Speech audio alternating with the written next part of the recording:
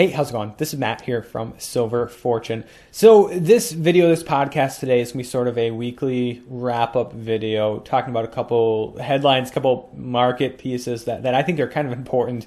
The media is going to be covering this stuff as well, but just a couple things that I think are worth sharing. And I want to start off here with precious metals. As the title of this video suggests, gold, as I record this, is at a key support level. And who knows, by the time you watch or listen to this, it might have already bounced or moved through that. But, it seems like just yesterday, in reality, I think it's a little over a week ago, that gold was testing a key resistance level of just around 1350. And already it's back down to a key support level just north of 1300. In fact, that's kind of what it's found as a support level over the last month or two. It's been more so 1302, 1303 than it's been, sorry for the pop-ups, than it has been 1300. And that's kind of where it's at right now, as you can see, 1303.50, right around that. That's quite a bit of a drop-off from 1350. And silver, actually, as you can kind of see in this chart here, the lines are so close together, has really taken a beating lately. In fact, it's, as I speak, around 1334. Fallen considerably more than gold, and we'll see that in this gold-silver chart here in a second, which is kind of unfortunate for me, because I actually made a decent-sized silver purchase maybe around 1570, 1580. I forget exactly what the spot price was at the time, and I was expecting to bounce, if nothing else, bounce around 1560, 1565. It's kind of moved through that. Gold, though, is kind of... So silver's kind of moved through its support level. It's not to say it's going to keep collapsing if gold doesn't. I don't think it will. But gold is kind of the last, the last support level before we see them move, south of 13 and 1300, and silver potentially, back down to 15 or even below that, which, I get varying opinions when I talk about this type of stuff. Some people are like, great, because I know where they're going to be one day. This gives me more chance to buy now at a low price. Other people are like, let's get this party started already. So I get both sides of the argument. But anyways, as you can see in this gold to silver chart right here, north of 85 again. It hasn't been this high, I don't think. If you look back at these smaller charts here, probably since maybe the beginning of the new year or maybe even back in December. So, yeah. That's unfortunate. Yeah, probably middle of December, early December. Unfortunate if you're kind of waiting for them to get started. But again, the key support level, it hasn't broken through it. What remains to be seen what happens here.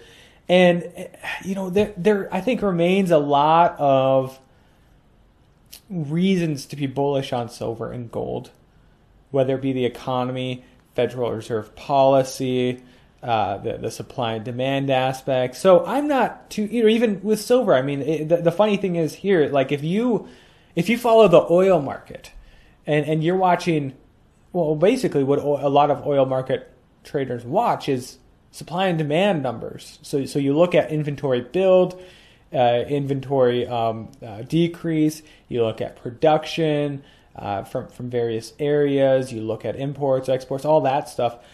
Silver, well, it's just so manipulated, and it's so speculative and whatnot in its current state on the COMEX and whatnot, that doesn't matter. And so we get news, recently that the U.S. Mint sold out of Silver Eagles. So that's not to say that there's a silver shortage. It's just that the U.S. Mint has a silver shortage. They didn't have enough on hand, or probably more accurately, enough blanks on hand to mint the Silver Eagles. But still, it signifies more demand than they expected, more demand than they had last year, and that's what the numbers would suggest. And how does silver respond? Like 50 cents to the downside. It's just it's backwards, kind of, in my opinion. Gold, gold is another great example. What's been the big news story about gold that everybody's been reporting on over the last month or so? That central banks are buying gold at the fastest pace maybe since, like, it's been several decades, maybe ever. I forget exactly what the headline was. And yet, how does gold respond? Almost a $50 drop from its highs. But again, resistance or the support is still intact as of now. And so this bull market is not necessarily over, or this move up that dates back to November, I guess. It's not over yet, right? This could be just another correction, which we've seen along the way, and maybe I'm overreacting. But again, wow, that's quite a bit of drop when you look at this chart for silver. It's already back to where it was almost during this kind of where it found support back then. So remains to be seen, I guess. But this is Friday. Fridays, I think, have been a pretty decent time for gold and silver as of late. So we could see a rally today and find gold. If it settled at the end of the day above 1310, I would see that as very positive.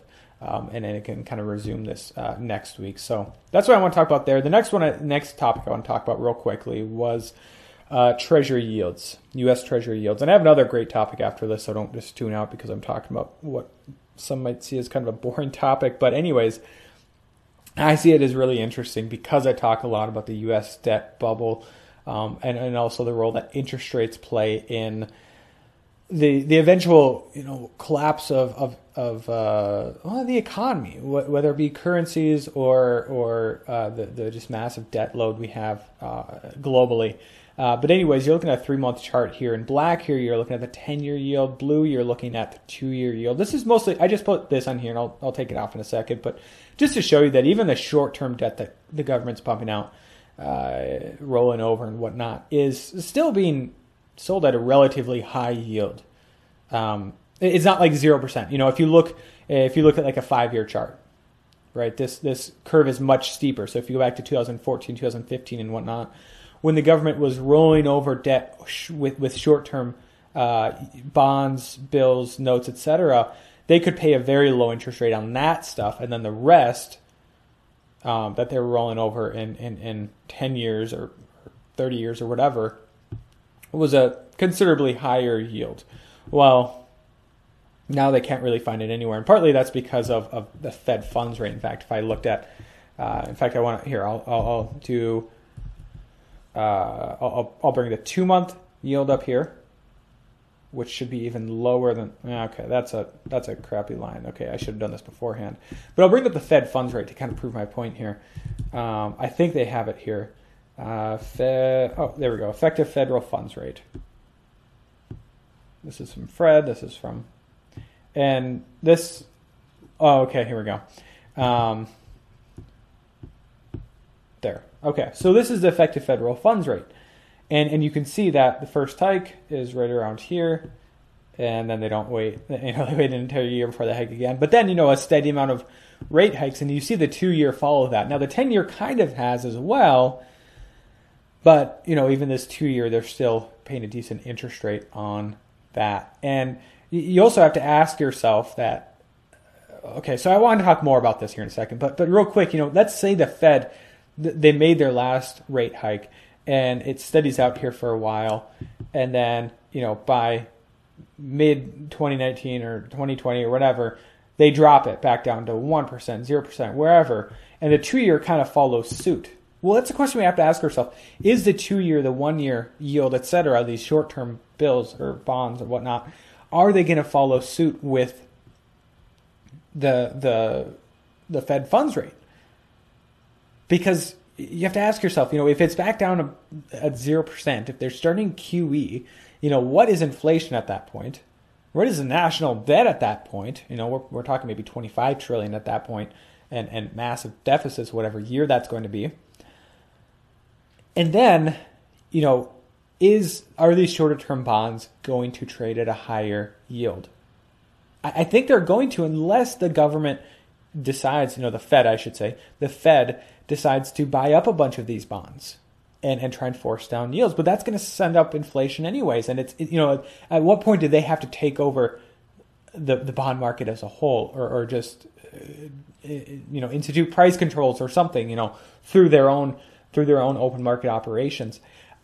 It's a very important topic, I think, because theoretically, if this moves back down to 0% and the 2-year moves down to, 0.5% or something like that. Okay, that if the government can roll over a lot of their debt in the short-term bonds and whatnot, that's not that high of an interest rate. But what if they don't sink as much? I mean, that's the real risk for the federal government. But anyways, moving back to the 10-year, I think the 10-year is really important to watch. And that's kind of why I'm talking about it here, because as you can see, I'll give you the bigger picture here. Going back, I'll just open up the 5-year chart again. Long story here. Summer 2016, U.S. 10-year hits a record low yield of, right around 1.4%, very low, rock bottom. And then they spike and they move up 2%. And then for a short time above 3%. And why is this important? It's important because if you look in the whole scheme of things, going back to the 1980s, and if this chart went back, you would see this trend borne out even further back in the past.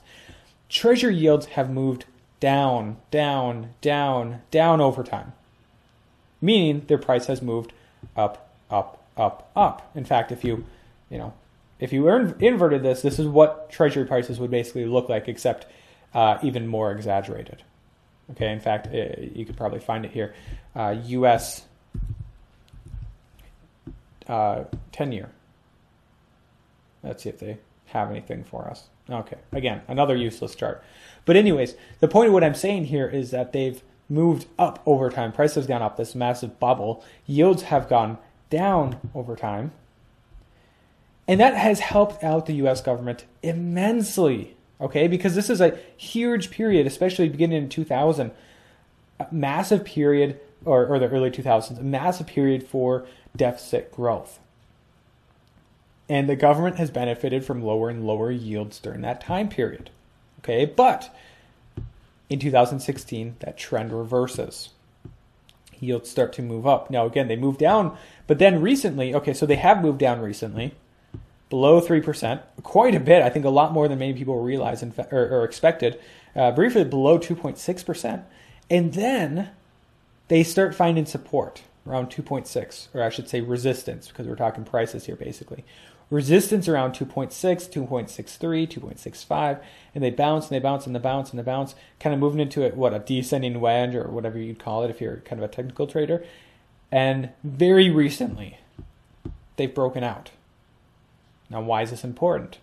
It's important for a couple different reasons. First of all, if this trend continues and moves back up to 3%, 3.2%, 3.25%, etc., that's going to have a couple major effects. First of all, the U.S. government, and the no-brainer is that if they're rolling over debt in these longer-term bonds, well, they are going to have to pay a higher yield on that debt, which means a larger interest expense, et cetera, et cetera. That's not good for their deficit. It's great for precious metals holders over the long term and whatnot, but not so great for the dollar over the long term.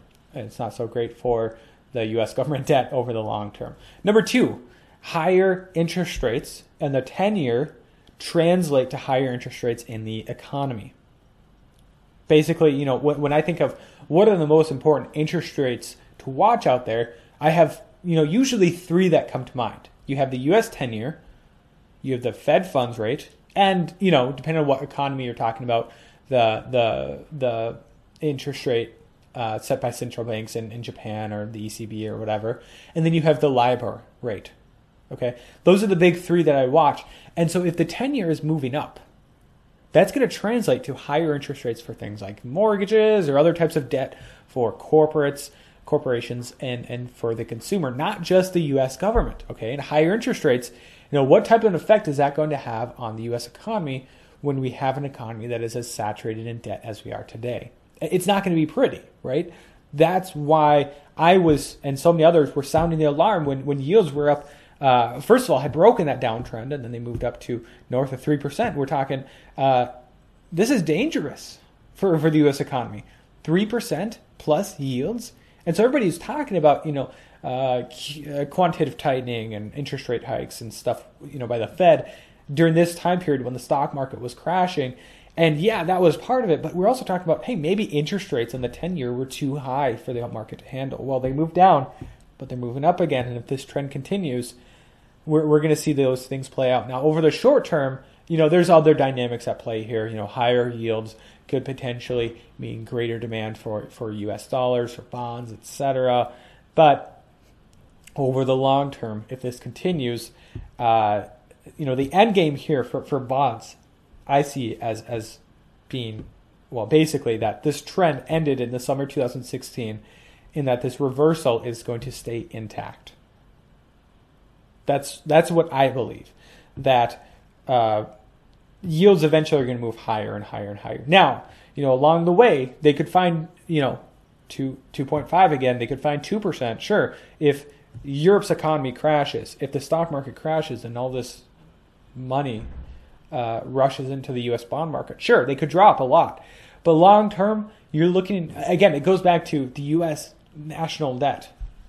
I've been talking about this so much lately. It's not just how high is it and how high will it be a year or 5 years or 10 years from now. It gets down to who's going to fund that debt. Who's going to fund that debt? And as you see debt spiral out of control, who is it that's going to buy these treasury bonds at a 2% yield, a 10-year at a 2% yield, at a 3% yield? Pretty soon, a 4% yield is going to look pretty unattractive, right? And at some point, the Fed's going to step in, inflation's going to rise, monetization of debt, that's eventually going to, I think, lead to higher and higher yields, or certainly higher and higher currency, inflation, and a higher and higher, or weaker and weaker dollar. And so, that's really, I don't know. I know I've been talking about bonds here for a while, but I think this is really important to watch if this reversal stays intact. Not only this small one, but also this bigger one dating back to 2016. Okay, the final thing. I didn't expect to talk about bonds for that long, but the final thing I wanted to talk about, it's been a while since I've talked about bonds, is China. Now, this might be the most important thing for the stock market and for people watching the economy right now to watch in China, basically. And will their latest injection of credit be successful? Their creation of new debt. And this kind of goes back to, well, okay, first of all, we'll go over these charts. Basically, what you see here is Chinese new yuan loans, as well as China total social financing. So basically, all-time highs. I think this was February or January. I don't know if we'd have February data yet. But basically, all-time highs. Okay? And, it's during a time of year when that might be expected, but certainly higher than it's been in the past. And so again, we have to ask ourselves, will this be successful? Because in the past, in like 2016, during the time period that some people would call, or an event that some people would call the Shanghai Accord, this massive amount of funding was kind of released into the Chinese economy to stimulate growth. That's been the name of the game going back to 2000. You can see right here during this time period right now, in 2008 roughly, 2009, Chinese debt and creation of debt and credit has basically been what's been driving their economy forward, right? This growth of the middle class, this growth in manufacturing, this growth in more quality jobs and not just really poor paying jobs in China and whatnot. This growth in China's real estate market, which, by the way, may be one of the most important markets in the world.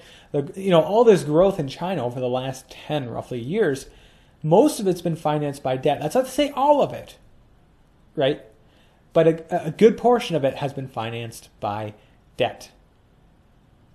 And what happened, to give you guys a bit of history here, back in 2017, towards the end of 2017, they started to get worried about this. In fact, I reported about this back then. Central Bank Governor Zhao Xuan, I'm going to butcher that, but this is back then. He warned of a Minsky moment, basically talking about how debt is getting too high. Well, what is a Minsky moment, Matt? Well, this is a pretty decent chart describing what a Minsky moment is. So basically, the idea is that GDP is here in pink or purple, and debt or credit is here in blue. And so as you create debt over time, you're going to create economic growth. But as you see in this chart, over time, more and more debt creation leads to less and less economic growth. Now, this chart isn't necessarily accurate because in theory, this can continue indefinitely, right? It's going to probably end in hyperinflation, though, if you have that constant debt creation, or find some way to do that with super low interest rates, but that's going to lead to, in theory, pretty high inflation. But basically, more and more debt creation over time creates less and less economic growth. Eventually get to the point where more and more debt creation is either A, impossible, or B, or both, leads to less economic growth, like economic recession or decreased economic growth. And so you have to ask yourself, where is China on this? Are they in hedge finance? Are they in speculative finance phase right now? Again, going back to these charts. Are they in Ponzi finance? I would argue that they're somewhere between Ponzi finance and Minsky moment right now. Maybe right here on this chart, maybe right here. And that's kind of going back to this key question here. Will this stimulus work? Will this financing work? It remains to be seen. But I think the big mistake that you're going to see by a lot of market traders and investors and whatnot and analysts here in the United States and in China and elsewhere is that assuming because this creation of debt and social financing and whatnot was greater than what we saw back in 2016 or 17 or whatever, that automatically the stimulus to the markets and to the economy is going to be greater as well. And yet, if this is going to bear out to be true as one of China's central bank governors predicted could potentially happen, then that might not necessarily be true. That could be a very dangerous assumption. This could have the same effect, despite its large size relative to that, same effect as what happened in 2016. It could be less of a stimulus. It could be a shorter-lived stimulus. In fact, I think that might be what happens when we see, when we kind of see the fruits of this in 2019. And that's China's big risk. Because basically, you had this warning here in 2017. Heading into 2018, what you saw out of China was a much tougher stance. We're going to get serious about this. We're not going to cut off credit. We're not going to collapse the economy. We're going to shoot for a soft landing. And what you saw was really some unprecedented, over the last 10 years, unprecedented amount of defaults and whatnot within the Chinese economy. And you saw a fair amount of deleveraging. And what was the end result of that? It was weaker economic growth. It was the big scare about Chinese growth falling. Right? People talk about it being as a result of the trade war, and that played a role. But part of it was just Beijing's attempts at deleveraging. And people got scared. And I think what you saw happen, you see it happen here in the United States as well. Some things are kind of universal when it comes to politics. China has chosen to kick the can down the road. Doesn't mean that everybody in the Chinese government wants this to happen. This creation of credit and encouraging of lending and easing of monetary policy or of financial conditions, but it's what's happened. And they're going to try and kick the can down the road. But the problem is that dating back to 2009, the amount of debt that they've created is monstrous. Like, don't get me wrong, the U.S. debt pile is huge. And arguably, I don't know, in absolute terms, I don't know which one is larger. But in terms of growth since 2009, China easily takes the cake when we're looking at government, corporate, and consumer debt. Easily. And so have they hit the Minsky moment? That's what we're going to find out here in 2019. And if that's the case, this recovery is not only over, which it very well could be already, but it's more than over. This next recession is going to be deep recession. We're talking depression.